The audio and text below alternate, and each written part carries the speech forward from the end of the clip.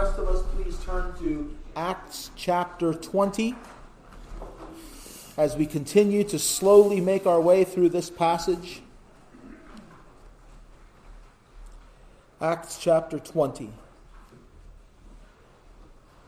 We'll be starting our study today in verse 25.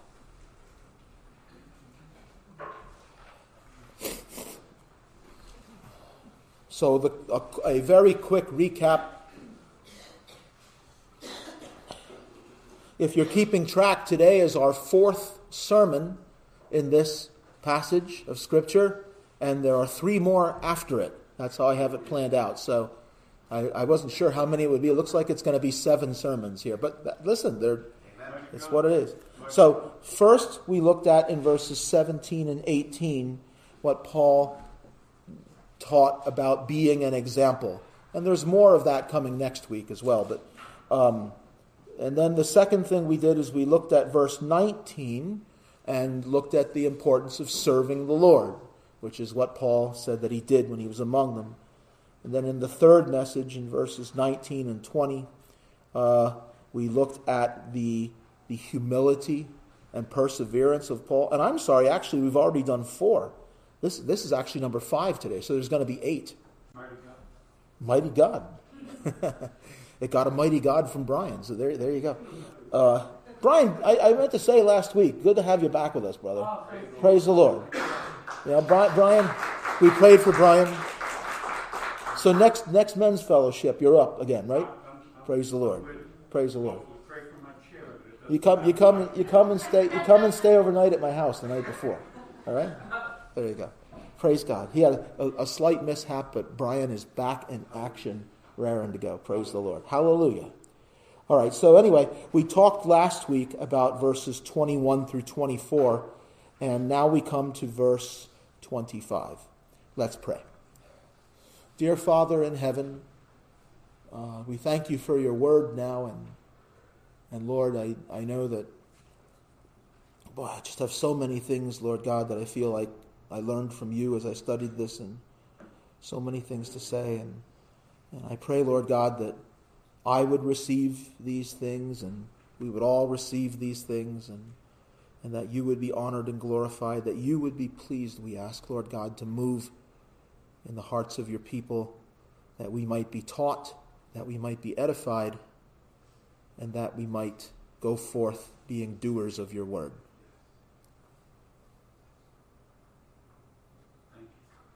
If someone's listening today that needs to be saved, save them, Lord, we pray, as only you can. And if someone's listening today that just needs to, maybe they're already a believer, but they just need to get their life in order and get on that narrow path of following you and serving you, by your grace, draw them to that today, we pray, Lord. In all things, let your will be done. In Jesus' name, amen. I want to say, first of all, just a little personal thing here. The passage, the part of the passage that we get into now is where Paul really starts to talk to them. And he's already been talking to them, but he's been talking a lot about reminding them of how he was when he was among them, and he talked about what he expects was going to happen to him when he went to Jerusalem. In the 3 verses that we'll cover today, he also continues to still talk about like how he was when he was among them, but now it's much more directed at them. It's like, this is what's important for you to do because this is what I did, right? And then as it goes on into the passage, especially we'll cover next week, will just be one verse. Next week will be verse 28, which is so packed with things. But as I read it, you have to know this. As I read this passage of Scripture, I found the Lord just really doing some work in me and on me. And I felt compelled to just stand up and to say to you all that I really want to be a good elder and a good pastor and a good overseer in the church of God. And I think I can say before the Lord that I have tried to be that for almost 20 years now. And as I really studied through and thought about this passage of Scripture, the Lord encouraged me with some things, and the Lord also showed me some things that maybe I need to change about myself, and showed me some things that maybe I even need to lead us in changing about our church. Nothing dramatic or anything to really worry about, but all I wanted to say to you was that, just personally speaking, I really love being the pastor of this church, and I love being with all of you, and I love that I get to share God's word with you, and that is really the most important thing of all. I think if I and if you together remain above all committed to that singular task, which is to read and to study and to meditate on and be faithful to the Scriptures and to desire to be doers of God's word and not hearers only. If we together stay faithful to the word and learn what the word teaches about a lot of these things and keep it in practice in our lives, I'm just very excited about how the Lord, whatever he grants, might do with us and in us here in the future. Okay? Yeah? Praise the Lord. You receive that? Okay? That's a word to you. No, you don't have to clap for that. I just, nice of you, but I just wanted to say that because it's a passage of Scripture where Paul speaks to them and really just says some really important things. You'll see that especially over the next few weeks. Okay? All right. Let me ask you a question on that note. If you knew that you were going to see someone for the last time, maybe they didn't know that, but you did.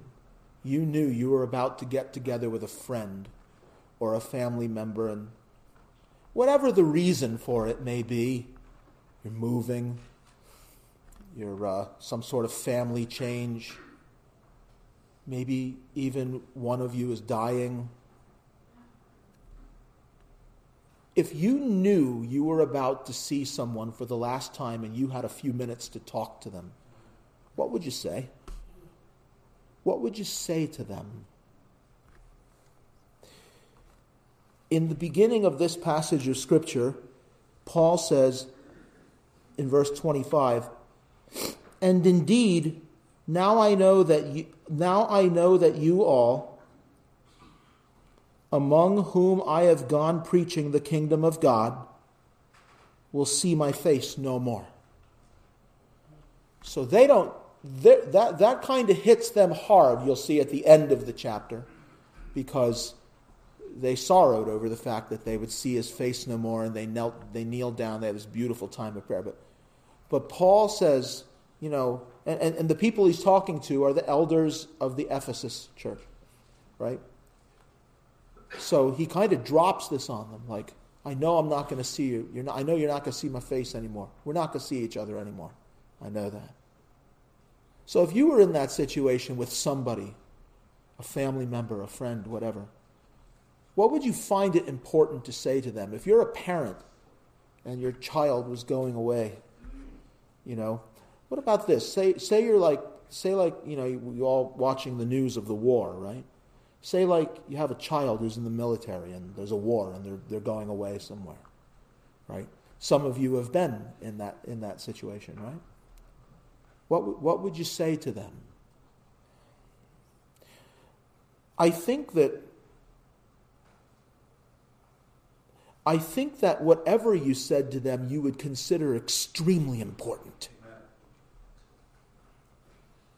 Like, I'm never going to see you again. Here's what you need to remember. Here's what you need to know. We've reached that point of this sermon where Paul is like, I'm not going to see you anymore. And you see the next word, the first word in verse 26, therefore. Therefore. Let's read these couple of verses, couple of statements here, and let's see what was important to the Apostle Paul. knowing he was never going to see these pastors. He was never going to see these church leaders, these elders. He was never going to see them again. Let's see what was important for them to know. Therefore, I testify to you this day that I am innocent of the blood of all men.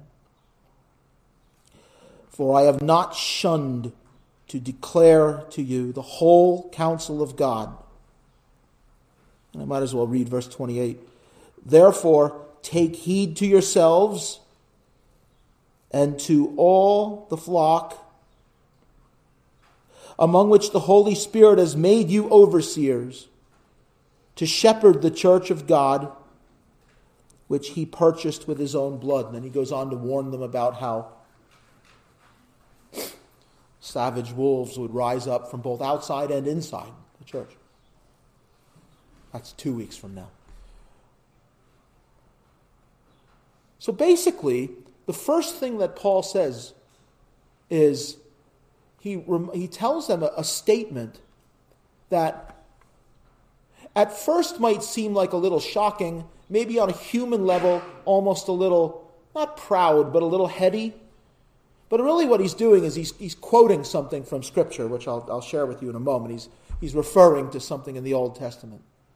But what Paul says to them is that he's innocent of the blood of all men.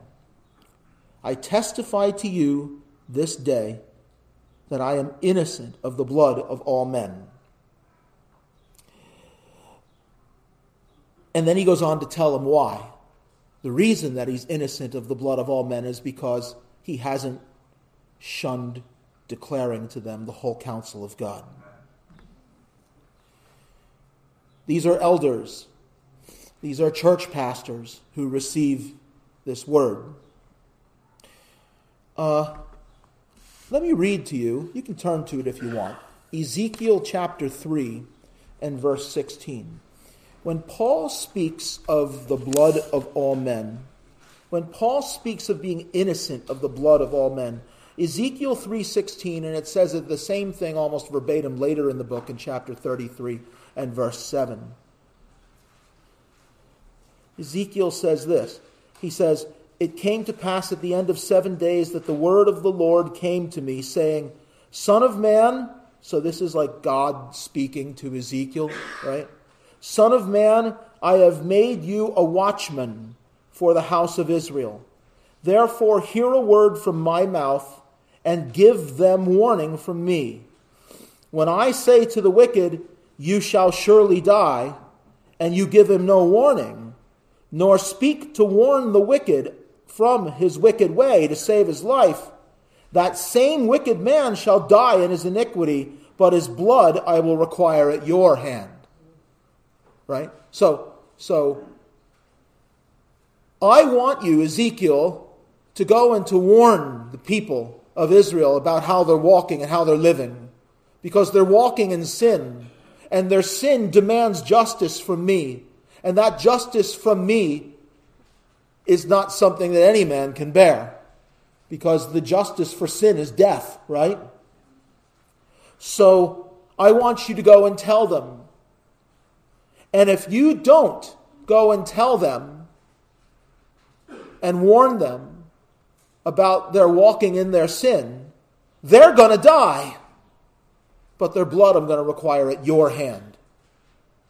Now look at the next part of this. Yet, if you warn the wicked, and he does not turn from his wickedness, nor from his wicked way, same thing. He shall die at his iniquity. But you have delivered your soul. So, you see what Paul is doing in sort of invoking that concept when he says, I am innocent of the blood of all men. It's like he's putting himself in the place of like prophet Ezekiel. Not that he's trying to compare himself to him. But he's doing this for the sake of the people that he's talking to, who are pastors. Do you understand?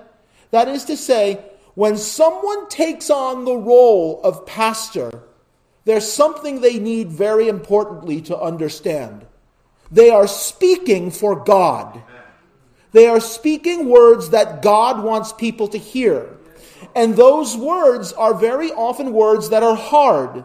Those are words sometimes that are confrontive. Those are words that point out things about people's lives that they don't want to hear. Those are words that tell people things like they are sinful and they are accountable for their sins. They are sinful, and yes, it matters before God. There is a God who is holy, and He judges and He punishes sin. Now, as pastors, we get to tell good news too, right?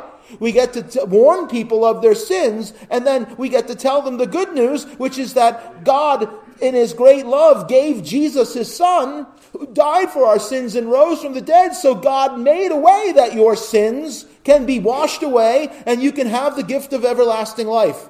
But that is God's only way to save someone. And they need to be warned. They need to be told, they need to be invited, they need to be warned about all of those things. And Paul's able to say, I'm not guilty of the blood, I'm innocent of the blood of all men. Because Paul, in his life, was faithful to do that. And he's able to say that to those elders. And so what does that put on those elders? Man, we need to be like that too. We need to think about what God said to Ezekiel too. Because what God said to Ezekiel was this, basically. You need to warn these people about sin. And you need to alert these people that humility, repentance, faith in our Lord Jesus Christ is the only way that they can be delivered from their sin. And if you don't, they're going to die. In Ezekiel's day, that meant die. In our day, I would say, beyond that, it means die and go to hell. It means die and go to hell for all eternity. Right? So, if we don't, as pastors, and I think this extends beyond the pastors because pastors are to share these things with the people in the churches so that the people in the churches realize that, listen, let me tell you something. The church is, if you can think of it this way, the church is like a prophet all by itself. The church is like one giant prophet. We are one body, and Christ is our head. We are, as sometimes is put to music, His hands and His feet. We are His mouthpiece. We are His ambassadors. We are His representatives. Right? And so it's for all of us. But especially Paul is talking to the pastors. And so I take this very seriously. God said to Ezekiel, man, if you go and you don't warn them, they're going to die. But I'm going to require it at your hand. What does that mean? Does that mean that if the pastor doesn't preach the true gospel? Does that mean if the pastor doesn't do it as much as he ought to do it, or he has some weakness or lack, we all have that, right? But does that mean the pastor loses his salvation? I don't think it means that, right? But it does mean that he suffers loss. It does mean that he suffers chastisement. John MacArthur says it invokes divine chastening and loss of eternal reward, is what he's speaking of. That would have been true for Ezekiel. That would have been true for Paul. That would have been true for the Ephesian elders. That would be true for me. And in a greater sense, in a general sense, to some extent, I think it's true for all of us. Yeah. He says, yet if you do warn the wicked and he doesn't turn from his wickedness, stop there. God, you catch that? God Himself, sovereign God, acknowledges that even if you say what you're supposed to say, there's a chance they're not going to listen to you. So right away, you have to accept the fact that part of your call is not to just try to find people who will listen and accept and follow and believe you. It's to preach to everyone. And he says, if they don't listen to you, then they're still going to die, but you've delivered your own soul. Yes. Delivered your own soul from what? You've delivered yourself from that divine chastisement and that loss of eternal reward. That's why, brothers and sisters, James, in James chapter 3 and verse 1, says, my brethren, let not many of you become teachers. Now, on the one hand, we want to see people rise up to be teachers. There are some among you today who are teachers now, and you do a great job. There are even among you those who, Lord willing, will be pastors one day. There are some sitting here right now, maybe, who have never even thought about that in their life before. But they will be. We've had at least one person in this church already come through the ranks in my time who is a pastor right now. We have another one who I'm pretty sure is sitting right here who's on his way. But I'm hoping that there's others as well. We want teachers to rise up. But it says, don't let many of you become teachers, knowing that we shall receive a stricter judgment. Yes, it's a good thing to preach and teach. But if you're going to preach and teach, you make sure you're ready to preach and teach the right stuff, and you make sure you know who your audience is. When he says I'm innocent of the blood, what is it? The blood of what? Does he say I'm innocent of the blood of you? Does he say I'm innocent of the blood of the people in your church? Are you innocent of the blood that you stand there, the blood of the people that you stand there every Sunday and preach to? No. Paul says I'm innocent of the blood of all men. All men. And when you approach the task of teaching, your desire should be, Lord, help me to share the truth of your word with as many people as possible. Help me not to miss any. I laid out a whole pile of gospel tracts on the back table in the church this afternoon.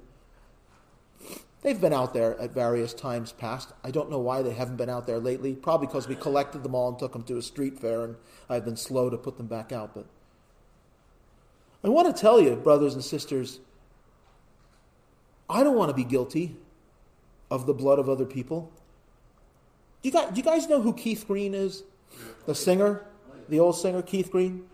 Keith Green was famous. I don't know if this is his own line or he's quoting it for someone else, but Keith Green was famous in his short, young life of saying this: this generation of Christians is responsible for this generation of lost people.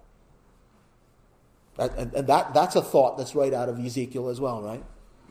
That is to say, we're Christians who, if God's going to require blood on someone's hands of all these people who are walking around ignorant of the truth of the gospel, who would it be other than the Christians of this generation? Right? Brethren, let not many of you become teachers, knowing that we shall receive a stricter judgment. Teachers receive stricter judgment, James says. And he says, for we all stumble in many things. We stumble. I stumble. Teachers stumble. Lots of people stumble. But you have to be careful, because the thing that's really important in teaching is that you have the example that you're living and you're teaching the right stuff, which we will come to. Amen.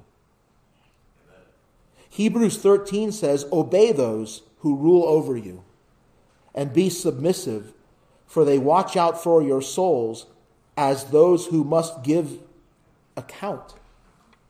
So, my job, by standing here and opening my Bible as much as I can and preaching, my job by praying, my job by seeking the Lord on my own, just maintaining a good close walk with Him, my job in studying and preparing the Word, my job in witnessing and being an example, my job in preaching the Word of God to you and praying for you and reaching out to you and caring for you is one that brings with it an account. I have to give an account for that.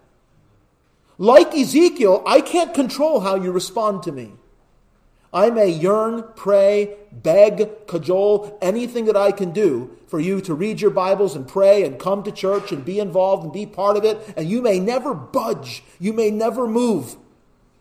But at least if I've warned you, I know I'm doing my role before the Lord.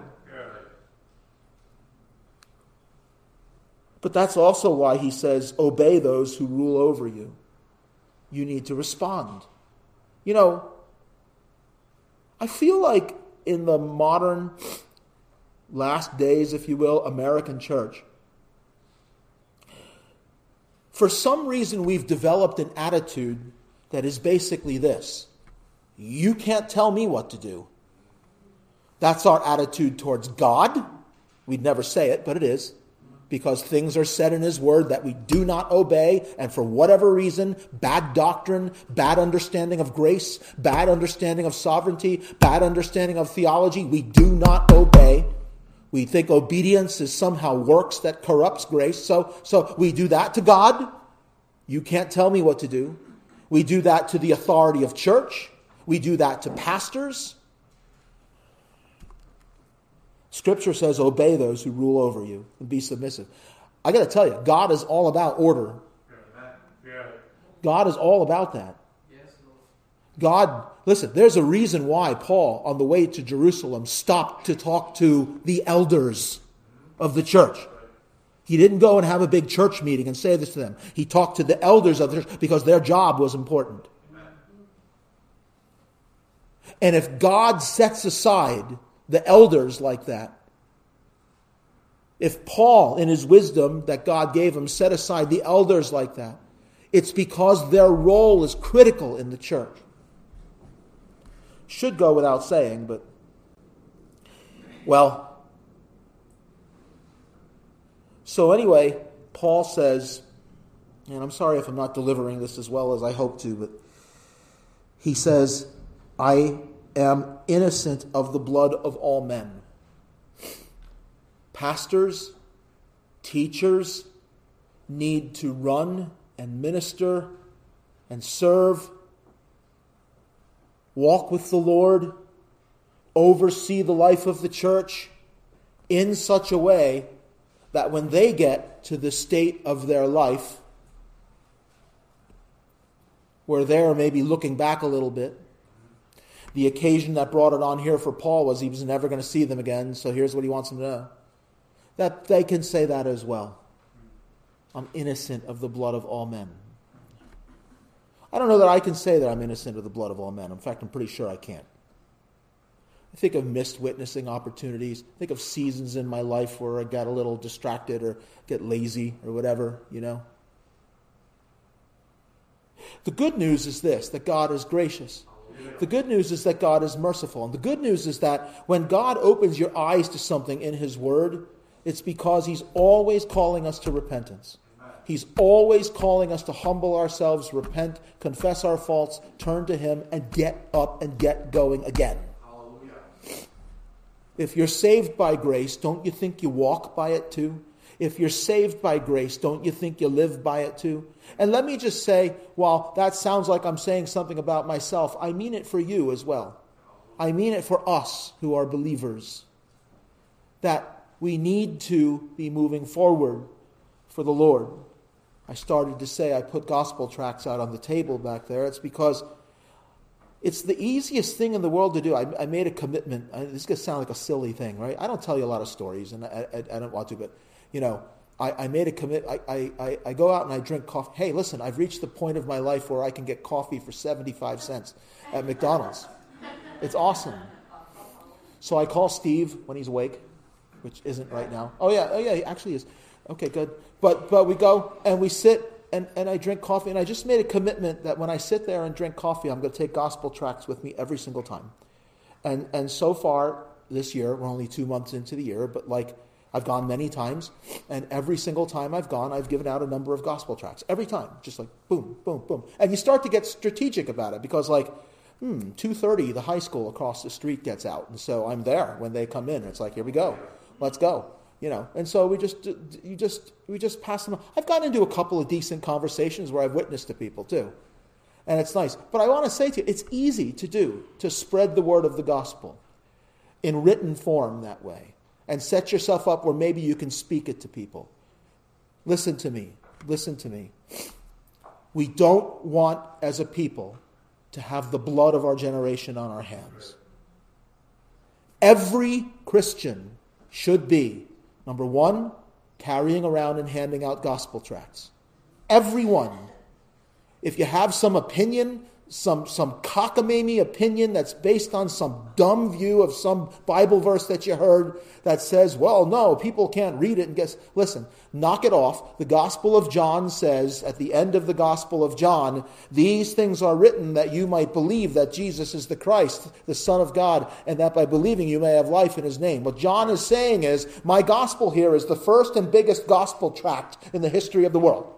The Gospel of John was written for people who don't believe so that they can read and understand that Jesus is the Messiah and through faith have salvation. Now look, we have actual Gospels of John for that reason that you can take and you can give to people. We have tracts you can give to people. Christians should be inviting people. You should be inviting people to listen to things online that the church is doing. You should be inviting. Your whole life should be devoted to this endeavor and to this cause. When you're talking with your friends, when you have an opportunity, you can give them the little cards we have that'll point them to the church online. You should be inviting them to services. Hey, we're open again. We're going to start having dinners again. We're going to start having things like that. You should invite people to come and hear the gospel. I mean, I don't know why we don't see, the pandemic explains it the last 2 years, but we should see like visitors coming in and out of here all the time because we're preaching the gospel to people. So listen. If you're a Christian, remember, it's our job to spread the gospel for others. Like Paul, listen, he says this to these pastors. So this is especially important to me. But he says this to these pastors because it's like he knows, they're sitting there receiving that and they're thinking, boy, oh boy, can I say that about myself? Because he wants them to think that way. And all of us should think that way. Now, let's press forward a bit. Verse 27. Why is he able to say that his blood, the blood of all men, he's innocent of it? He says why in verse 27. For I have not shunned to declare to you the whole counsel of God. Quite a statement, right? May I first point out to you what he did not say.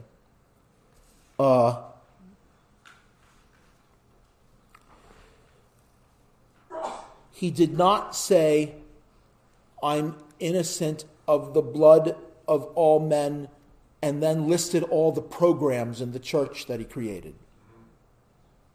He didn't list out all of the meetings that they had. He didn't list out even how they cared for the poor and widows, although that's important. He didn't list out all of their creative strategies for trying to reach people. He didn't list, we had lots of nice concerts where people came and listened to us sing. He didn't list out any, just, look, you can think of your own things to put on the list. Let me get right to it. The reason that he was able to say, my hands are innocent of people's blood, is because he did not shun to give them the whole counsel of God. There you go. What's the one thing you want to point out to these pastors that you're never going to see again? I am actually able to say, in accordance to God's call to Ezekiel, that my hands are innocent of people's blood because I did not shun to give them the whole counsel of God. The word shunned is hupostello in Greek, and it means to keep back or to withhold something out of sight, to hide it. Right? In other words, Paul didn't hide the word of God in any way. He didn't withhold anything. He gave them everything. He gave them the things they would like to hear. He gave them the things they would not like to hear. To declare, the word is anagelo, which means to announce in detail. Announce in detail. All right? So when he says, I declared the whole counsel of God, what he's saying is, in detail, I announced everything. I held nothing back. I've hidden nothing. I've announced every detail. And that word counsel is the word boule in Greek. It means volition. That's why some modern translations have the word will. I haven't shunned to declare to you the will of God. The will of God, or the purpose of God. The counsel of God. What God thinks and wants. So that's really what he's saying there. The reason I can say that my hands are not guilty of anyone's blood is that I haven't kept back anything. I have announced everything in detail, and what I have announced to you is the entirety of what God wants. Hallelujah. Every pastor should listen to that and think about that set of words and that verse and examine his own ministry and ask himself, what is it that your ministry is about? The ministry of a church is about God's word. Hallelujah. The ministry of the church is about delivering God's word to lost people, delivering God's word to saved people, praying for people that they would receive God's word. Look, everything we're doing here is directed and driven by God's word to begin with. You don't even know who Jesus is without your Bible. That's right. You don't know any of this without the Bible. You know there's a God because you can see the creation and you have that natural sense that he's there. But that specific revelation, that God has given us, that special revelation that he's given us, which is his scripture, that's what teaches us everything, and that's what the pastor needs to be devoted to. There are some things that God hates, all right? There are some things that God doesn't like when it comes to teachers. Did you know that? Of course you did. In Jeremiah chapter 29, thus says the Lord of hosts, Jeremiah 29:21. Listen to this. Thus says the Lord of hosts, the God of Israel, concerning Ahab the son of Koliah and Zedekiah the son of Maaseiah. Now listen. It's kind of like Alexander the coppersmith. You don't want Demas, who had deserted Paul. You don't want your name remembered in the Bible like this. It says of them, who prophesy a lie to you in my name. Behold, I will deliver them into the hand of Nebuchadnezzar, king of Babylon, and he shall slay them before your eyes. And because of them, a curse shall be taken up by all the captivity of Judah who are in Babylon, saying, the Lord make you like Zedekiah and Ahab. Like God was so ferociously angry with these two false prophets who spoke supposedly in the name of the Lord, but was actually lying to the people, that not only did God cause them to be killed, but he caused their names to be like a proverb, like a saying. Like if you were mad at someone, you would say, the Lord make you like Zedekiah and Ahab, whom the king of Babylon roasted in the fire. Because they've done disgraceful things in Israel, have committed adultery with their neighbors' wives, and have spoken lying words in my name, which I have not commanded them. Indeed, I know, and am witness, says the Lord. That what I just read to you is one of the most important foundational statements for why pastors in their pulpits need to carry their Bibles in, wrestle with their Bibles while they're there, and then carry them out and go and spend a week and get ready to do it again the following Sunday. It's Bible, Bible, all Bible. Because when God says they've spoken lying words in my name, which I have not commanded them, listen, here is what God has commanded pastors to preach and to speak, and their pulpits. Amen? And these prophets would stand up in front of the people and say things that God didn't tell them to say. God doesn't like lying in his pulpit. God doesn't like hypocrisy in his pulpit, right? They were adulterers, and yet they were preaching to other people. God wants the truth of his word in integrity and faithfulness spoken. God hates lying. He hates lies, and he hates liars. You don't think so? I won't read it to you now, but turn to Proverbs chapter 6 later on. And look at the 6 things that God hates and 7 are abomination to him. Read that and get up on them and see how God feels not just about lies, but about liars. Now, if God hates liars, how much does he hate liars who purport to speak in his name? And there are a lot of them, and they stand in pulpits. They have TV shows, they have YouTube channels, they have all kinds of means and mediums, and they stand up and they say all sorts of things, supposedly in the name of the Lord. But if they are not carefully opening this book and bringing out the whole counsel of God to people, they are lying before God. Because this is what God has called people to do, to deliver his whole counsel. Amen. Another thing that God hates when it comes to speaking is he hates endless storytelling. We're not just to get up and try to figure out what will capture someone's imagination. Story after story, manipulative, emotional pull on somebody's heart and mind, usually to get them to give money. There's a lot of this that goes on too. 1 Timothy chapter 1, right in the beginning of the book, verses 3 and 4. Paul's writing to Timothy, who happens to be the elder of the church of Ephesus, like these men that he's talking to in the book of Acts. He says, I urged you when I went into Macedonia, remain in Ephesus that you may charge some that they teach no other doctrine, nor give heed to fables, those are stories, and endless genealogies which cause disputes rather than godly edification which is in faith. All right? So God does not like it when preachers just stand up and sell all sorts of stories and emotional things like this to try to get people to like them, to give them money or whatever. What the Lord is looking for is His Word to be carefully, verse by verse, expounded and taught. Those stories that the false teacher thinks that people like, it actually has the opposite effect on the congregation. It causes arguments. It causes disputes, and it breaks up what is supposed to be happening, which is godly edification, which is in faith. There is one tool for edification, and this is it. Amen. This is it. Another thing that God hates is money grubbing. I couldn't think of a better word to describe it than that. Titus chapter 1. You would expect that I'd be reading from 1st and 2nd Timothy and Titus while we're talking about Paul speaking to elders, right? Because, we call them the pastoral epistles.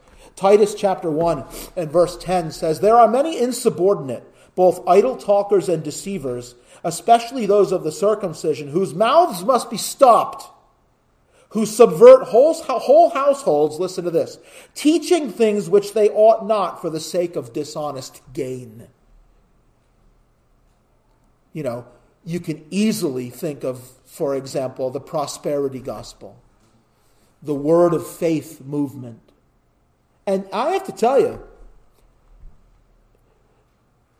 the extent to which that still has a hold on people is amazing. You will still hear some of these people and see even clips of them or whatever standing up and talking about how they're believing God for expensive airplanes or clothes or God's giving them all this money or whatever.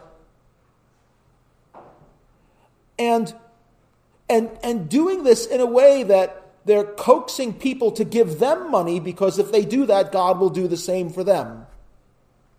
And this goes on and on and on, and you think it's just these big, famous televangelists, but a lot of smaller churches, they see the crowds, they see how it fills the auditorium, and they lust for it. And so they copy it, or so they copy aspects of it. And what that does for people who sits in the pews is it legitimizes it in their minds. Paul told Titus their mouths need to be stopped when people are preaching just for the sake of dishonest gain. What does God want spoken in his pulpit? One thing. Also to Timothy, all Scripture. Hallelujah. Can someone praise the Lord for all Scripture? Aren't you glad that you have all Scripture? Isn't it the greatest blessing in all the world? All Scripture. All Scripture is given by inspiration of God and is profitable. Look at the stuff that the Bible can be used for. All Scripture is given by inspiration of God. You know that means God breathed. Those five, I say it all the time, but those 5 words, given by inspiration of God. That's 5 words that are used in the New King James to translate one word, theopneustos. God breathed. What it means is, every word of the Bible, though written down by men, actually came from God. It's God breathed. That is to say, God is the source. Like I am the source of my own breath. God is the source of every word of Scripture. And every word of Scripture is profitable for doctrine, reproof, correction, and instruction in righteousness, that the man of God may be complete, thoroughly equipped for every good work. And then he says to Timothy, I charge you therefore before God and the Lord Jesus Christ. That's heavy. That's heavy. I charge you therefore before God and the Lord Jesus Christ. That's Paul making a charge before God and the Son of God. The Apostle Paul making a charge before Almighty God and the Son of God. You know whatever comes next is huge, right? Who will judge the living and the dead at his appearing in kingdom. Preach the word. That's what preachers in their pulpits need to do. Stand up. That's why Paul could say, my hands are free of innocent blood. Because when Paul got up to preach, what people got was the Bible. Hey, Paul, we saw preached once until midnight and someone fell out of the window, right? Now look, I don't know what Paul was preaching, and I would grant that it would be difficult to stay awake until midnight and listen to a sermon when there are literally lamps burning in a room. But I guarantee you this, what Paul was saying fell under the umbrella of the whole counsel of God. He wasn't just telling fables and stories. He wasn't coveting their money. He was preaching to them the truth of the gospel of Christ, the truth of the word of Christ. And he tells Timothy, look, be ready in season and out of season. Convince, rebuke, exhort with all long suffering and teaching. For the time will come when they will not endure sound doctrine, but according to their own desires, because they have itching ears, they will heap up for themselves teachers, and they will turn their ears away from the truth and be turned aside to fables, stories. So he tells Timothy, you preach the words of all Scripture, and be warned that even as you do that, the days are coming when people aren't going to listen to you. And they're going to be turned aside to fable. But you know who will listen? You know who will listen? The true. You know who will listen? The wheat. In other words, listen, Timothy, don't accommodate the tares. You preach for the wheat. Amen. You know who will always listen? The elect. The adopted. The sons and daughters. Amen. Timothy, you preach for them. And if God converts along the way some of the other ones, great. But be aware, the time is going to come when people are going to heap up teachers that are just going to entertain them. But you just keep doing what you're called to do. We should love our Bibles. We should love the Word of God. Listen to a few statements about the Word of God, all drawn from one psalm, Psalm 119. Listen to this. Here's why preachers need to preach the Word of God. Here's why preachers need to preach the whole counsel of God. And, even before I read this, let me give you a couple of statements on this whole counsel of God. John MacArthur said that of the whole counsel of God, that the implication is that those elders that he's talking to, they must follow Paul's example of preaching a complete gospel of God's redemption of sinners or face God's chastisement. And this is still true for all pastors, he said. J. Vernon McGee on the whole counsel of God says this: as I look back on my ministry, I can say truthfully that when I stood in the pulpit, I declared the word of God as I saw it. I have the deep satisfaction of knowing that if I went back to any pulpit which I have held, I haven't a thing to add to what I have already said. I don't mean that I couldn't say it in a better way, but the important thing is that I declared the whole counsel of God. I have always believed that the important issue is to get out the entire Word of God. There's a website I like to read that I occasionally recommend things to some of you on. It's called Got Questions, right? Here's what they said about the whole counsel of God. The whole counsel of God includes some things that are difficult to hear. The fact that we're dead in sin and deserving of God's wrath, and the fact that we cannot save ourselves through works. The gospel is a call to repentance and faith. Believers will face persecution and likely be considered foolish. But none of these things can dissuade us. We should follow Paul's example and also preach the whole counsel of God. All Scripture is inspired, and all of it is profitable. We must preach it in its entirety and allow the Holy Spirit to use his sword as he sees fit. Paul did not share half-truths or only parts of the gospel. Rather, he shared all of what God has revealed. We must do the same. That's good, isn't it? Yeah, praise the Lord for that. So, listen. You want to have confidence in why preachers should share the Word of God? Listen to these statements from Psalm 119. Your testimonies are my delight and my counselors. Talking about God's Word being the whole counsel of God. The psalmist called the Word of God my counselor. Amen. Verse 38, establish your word to your servant who is devoted to fearing you. Verse 50, this is my comfort in my affliction, for your word has given me life. Hallelujah. Why do we preach the word of God? It brings comfort to the afflicted. Verse 81, my soul faints for your salvation, but I hope in your word. My eyes fail from searching your word, saying, when will you comfort me? For I have become like wineskin and smoke, yet I do not forget your statutes. The word preached is what will carry the hearer if they hear and listen through hard times and difficult times. Amen. We search and we strain until our eyes hurt looking for answers from God, but it is God's word that carries us through difficulty. Amen. Right. Your word is a lamp to my feet and a light to my path. You want to see as you walk through life? God's word is your guide. My eyes fail from seeking your salvation and your righteous word. The entrance of your words gives light. It gives understanding to the simple. Hey, why do you preach? Why do we need to preach the whole counsel of God? Why do we need to preach God's word? It's what teaches us. It's what gives us understanding. Amen. Direct my steps by your word and let no iniquity have dominion over me. It is the word of God that teaches us how to walk so that sin, which we've been set free from, has no dominion over us. If you meditate on God's word, believe God's word, and walk according to God's word, you will experience freedom from sin. You'll experience it. It'll be your life.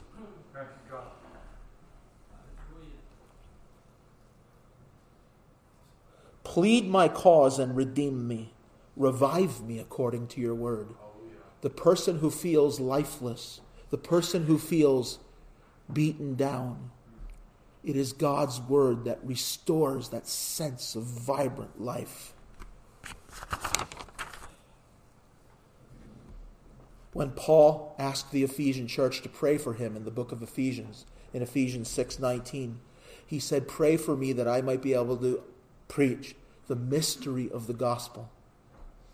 Ultimately, that's what the whole counsel of God amounts to. What the whole Bible points to is the gospel.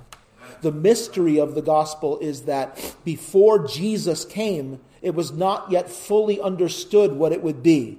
They knew Messiah was coming, but there were aspects of it that the minds and the hearts were darkened to. Who would he be? What exactly would he do? The whole fact that the whole thing was open to the Gentiles as well, to just repent and believe and be saved. That God would place his Spirit as a permanent seal in any person who humbled themselves, repentance, and believed the gospel.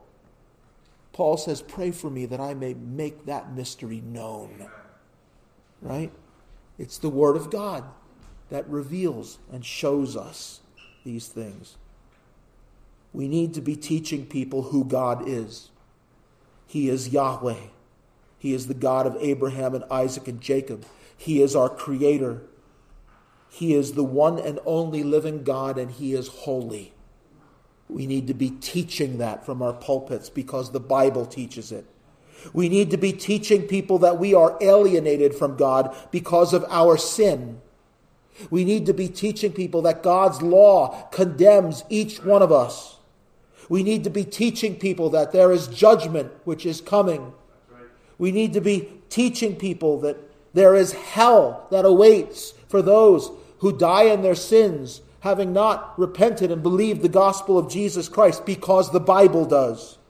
We need to teach people that Jesus, though, is the Messiah, the Son of God. We need to teach people that Jesus died and took the punishment for our sins, that he was buried, and on the third day he rose from the dead, and that he is the only way of salvation because the Bible does. We need to teach people that they need to repent because the Bible does. We need to teach people that they must believe the gospel because the Bible does. We need to teach them that salvation is by God's grace through faith, not of any of their works. There's nothing they can do to save themselves. They must just believe and be saved by God's grace because the Bible teaches that. We must teach people, Christians, when they believe, that you must be preaching the gospel to other people. And you must be walking worthy of the calling in which we've been called. You must be walking in spiritual discipline, praying, reading the Word, studying the Word, meditating on the Word. We must teach people that you must be faithful participants in the life of your church. We need to teach people that you need to love one another and care for one another because the Bible teaches all these things. We need to teach people that you're going to face hardship and you're going to be persecuted. Your life's not going to be easy. It's not just going to be filled with abundant blessings and everything else. There's going to be hardships and you need to endure them because the Bible teaches that. We need to teach people that Jesus is coming again. And we need to ask them, when he comes, will he find faith in all the earth? He's going to come again. He's going to judge everyone. Every person will give an account even of every idle word that they have spoken. Every Christian will stand before the judgment seat of Christ and give an account for the deeds that he's done in his body, whether good or bad. We need to teach that Jesus is coming and he's going to establish his kingdom. And we need to teach it all because the Bible does. Why did Paul say, my hands are free from blood? Because he did not shun to declare the whole counsel of God. Amen. This is what I need to do. This is what this church needs to be about. This is what you need to love and support. Yes. With your prayers, with your attendance, with your offerings, with your participation. This is what we're about. Amen. And it must be so. Yes. When Paul realizes he's never going to see them again, this is what he says. My hands are free from everyone's blood because I did not shun to declare the whole counsel of God. Amen. Hallelujah. Let's in this church be about that together. Stand up with me and we'll close with prayer. You know, we started late this morning, so you got to grant me a few extra minutes, right? But we're still right on time. I think our service is still like 90 minutes long. I don't think we'll sing the last hymn for time's sake. Let's close with a prayer, everybody. If you have any questions about anything you heard today, come and ask. If you're watching online, write to me and ask. If you need to know where you're at with the Lord, I mean, really, that's between you and him, but I would say to you that if you have any questions about whether you're saved or not, you're in the place where you can come and ask. Come and ask. And if you don't come and ask me, ask the Lord. Right? You listen, we've said it over and over. We sang about it. We preached it. The Lord Jesus, the Son of God, gave his life for our sins. And he rose from the dead. And if you want your sins forgiven and to be reconciled to God and receive his gift of everlasting life and every other wonderful thing that goes along with that, I would strongly urge you, cry out to him. If you believe, humble yourself. Repent. Repent means to just turn to him. Repent towards God. Repent towards God is the way Paul said it in Acts 17. Turn from the godless life and turn to the Lord and believe his gospel. Yes. Cry out to him. Ask him to save you. And do it today. Amen. Our Father, thank you for your word. Thank you that we could preach it. I pray, Lord God, that you would help me to be a good elder and pastor in this ministry, that you would raise up others to share that with me or do it elsewhere.